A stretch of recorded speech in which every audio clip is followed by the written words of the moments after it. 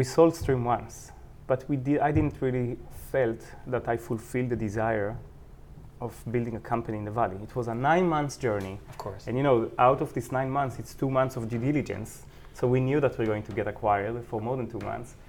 Really, there was nothing.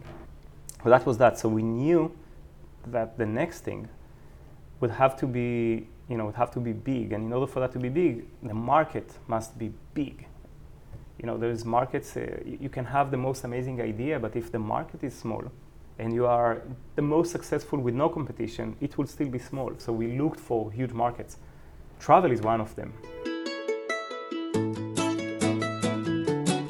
Welcome to 14 Minutes of SaaS, the show where you can listen to the stories and opinions of founders of the world's most remarkable SaaS scale-ups.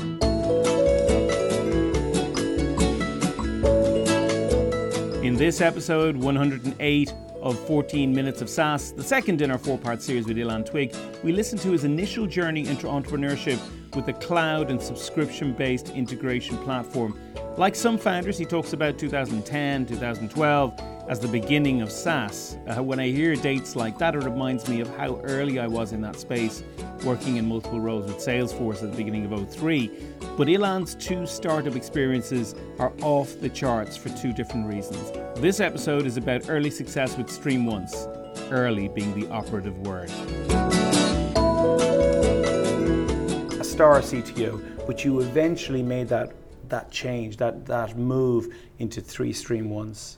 Yes. And that was your first move into the life of an entrepreneur.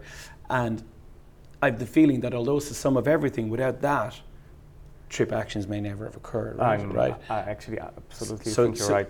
Because it was very successful in quite a short period of time. Yeah.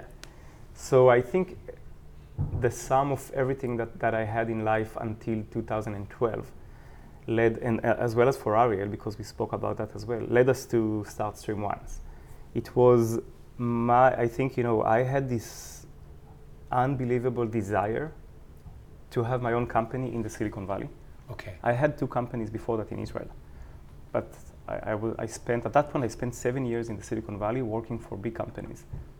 And it didn't make sense to me. It's like, it does not make any sense. When something in life doesn't make sense, you feel it every day. It's like living in the Matrix. Something feels real, right? And then, the time was right, and Ariel and I, Ariel moved from Israel as well to Mountain View. And we were in touch, and I heard a lot of amazing things about him. And one thing led to the other, and we said, let's do it. And it was a huge decision. And that's where I think personally, I learned what it means to become an entrepreneur.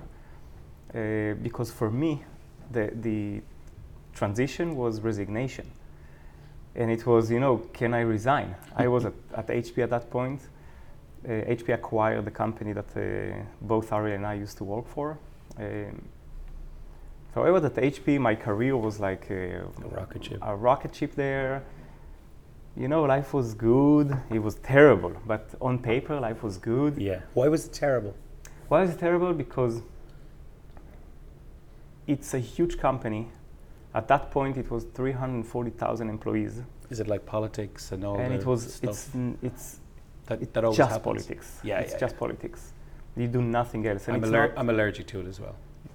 That's exactly how both my co-founder and I, we are allergic to that. And so we ended up, it was the right time, I guess, and we had these conversations. He was ready, I was ready. We're kind of the same age. And we made this decision, and I remember it, okay, now I need to resign. Otherwise, it never happens, right? It's very difficult to work full-time and work on a startup, because a startup is more than full-time. So if you don't really let it happen, it will not happen. And you had the strong idea already? We had an idea.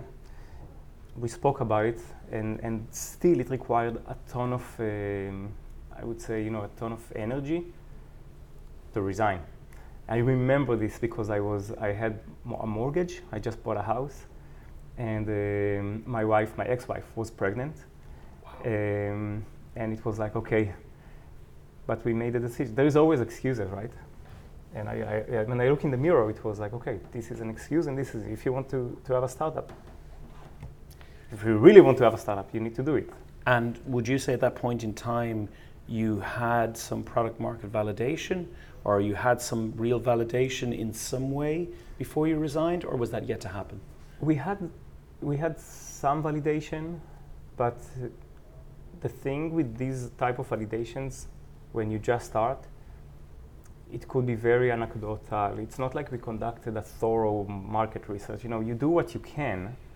You apply all of your skills to really convince yourself, but in the end you convince yourself, which is okay because, you know, you have to believe. You have to believe, and when you talk to investors, they need to see that you are genuinely convinced. So you have to convince yourself. Otherwise, you kill the startup before it started. So we were convinced.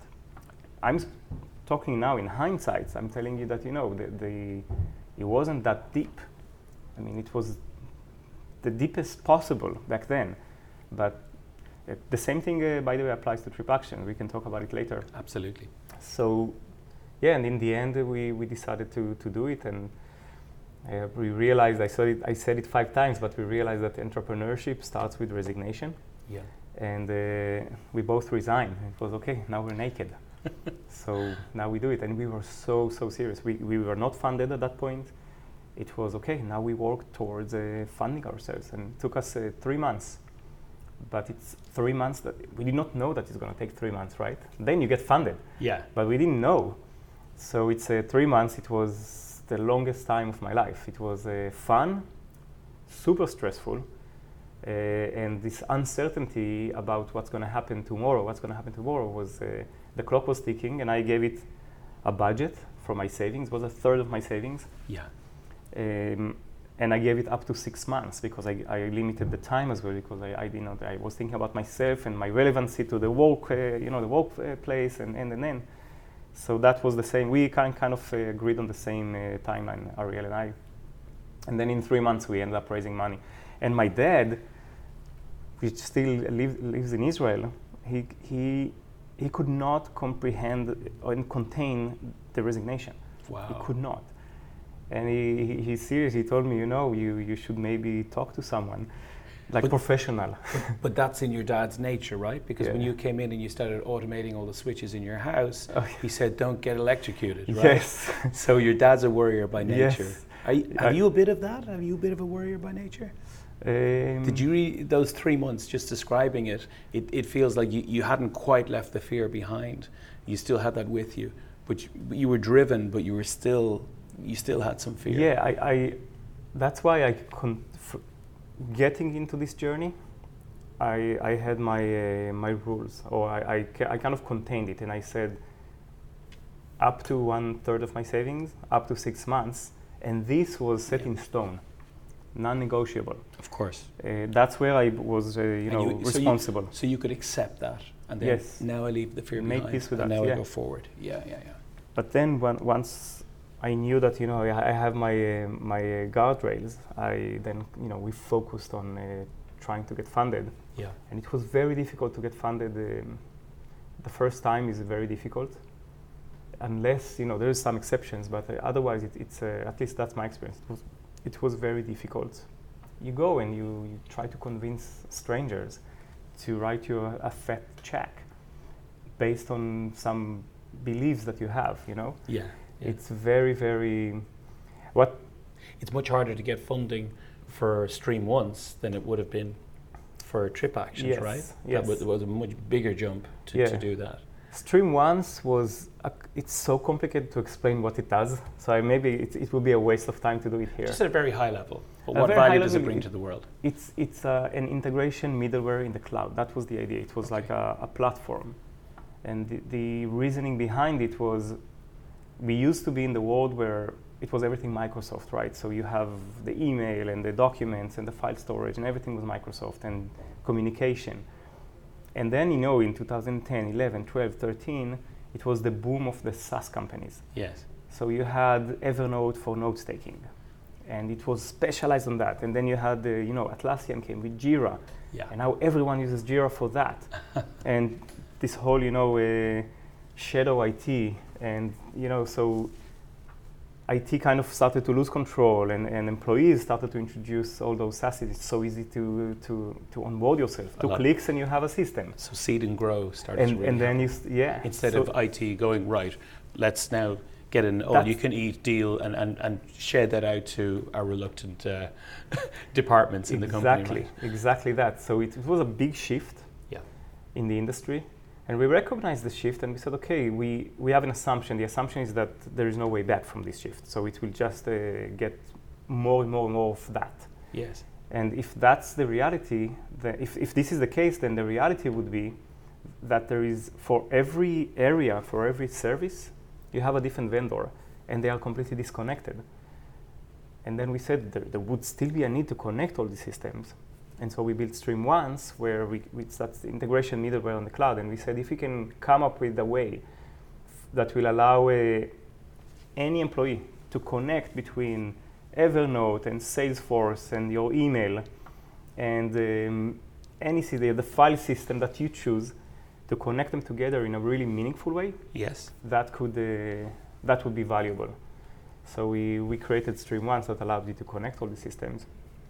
It was pretty successful in the beginning because after 9 months we got acquired. That's amazing. So we raised almost $1.5 million, and 9 months later we were acquired for almost $20 million.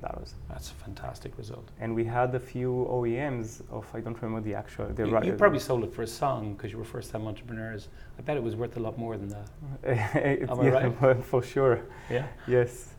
But yeah, so that was the story of StreamOnce. But it was still, looking back, much better to sell early, because if you hadn't, it's all up. Timing is so huge.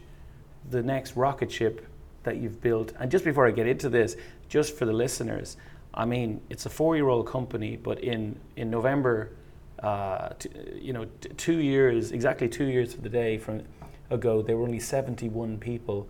And today they're 964, I believe, which, off the top of my head, maths is north of 1,300% growth, which is phenomenal. Yes.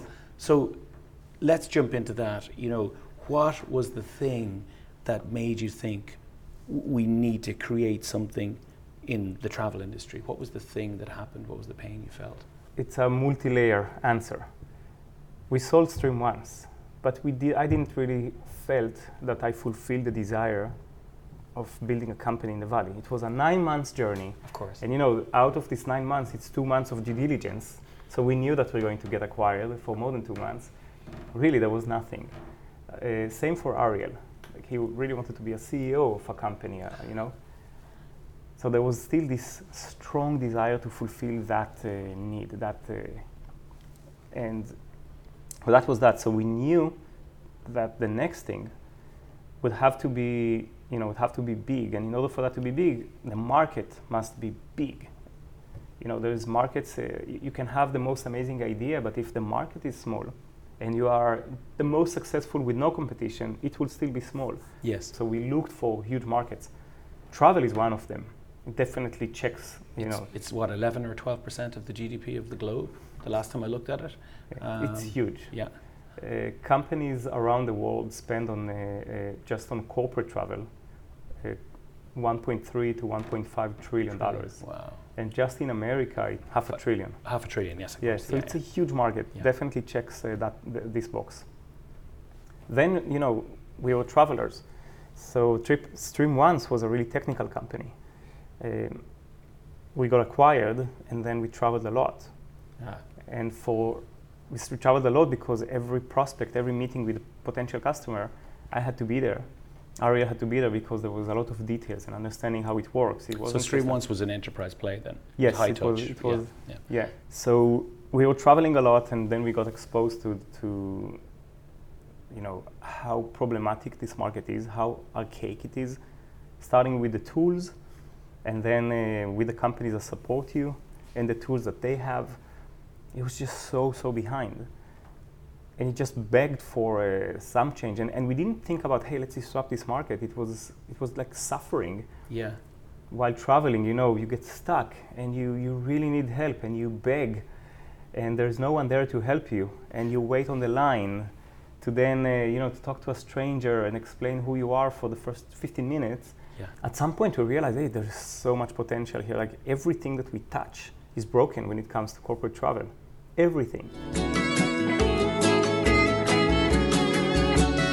In the next installment, episode 109 of 14 Minutes of SaaS, the third in our 4-part series with Ilan, he chats about the fantastic voyage he has taken with Ariel, turning TripActions into, at the time this was recorded a few months ago, the fastest growing software company of all time. You've been listening to 14 Minutes of SaaS. Thanks to Mike Quill for his creativity and problem-solving skills, to Ketsu for the music, and to Anders Getz for the transcript. This episode was brought to you by me, Stephen Cummins.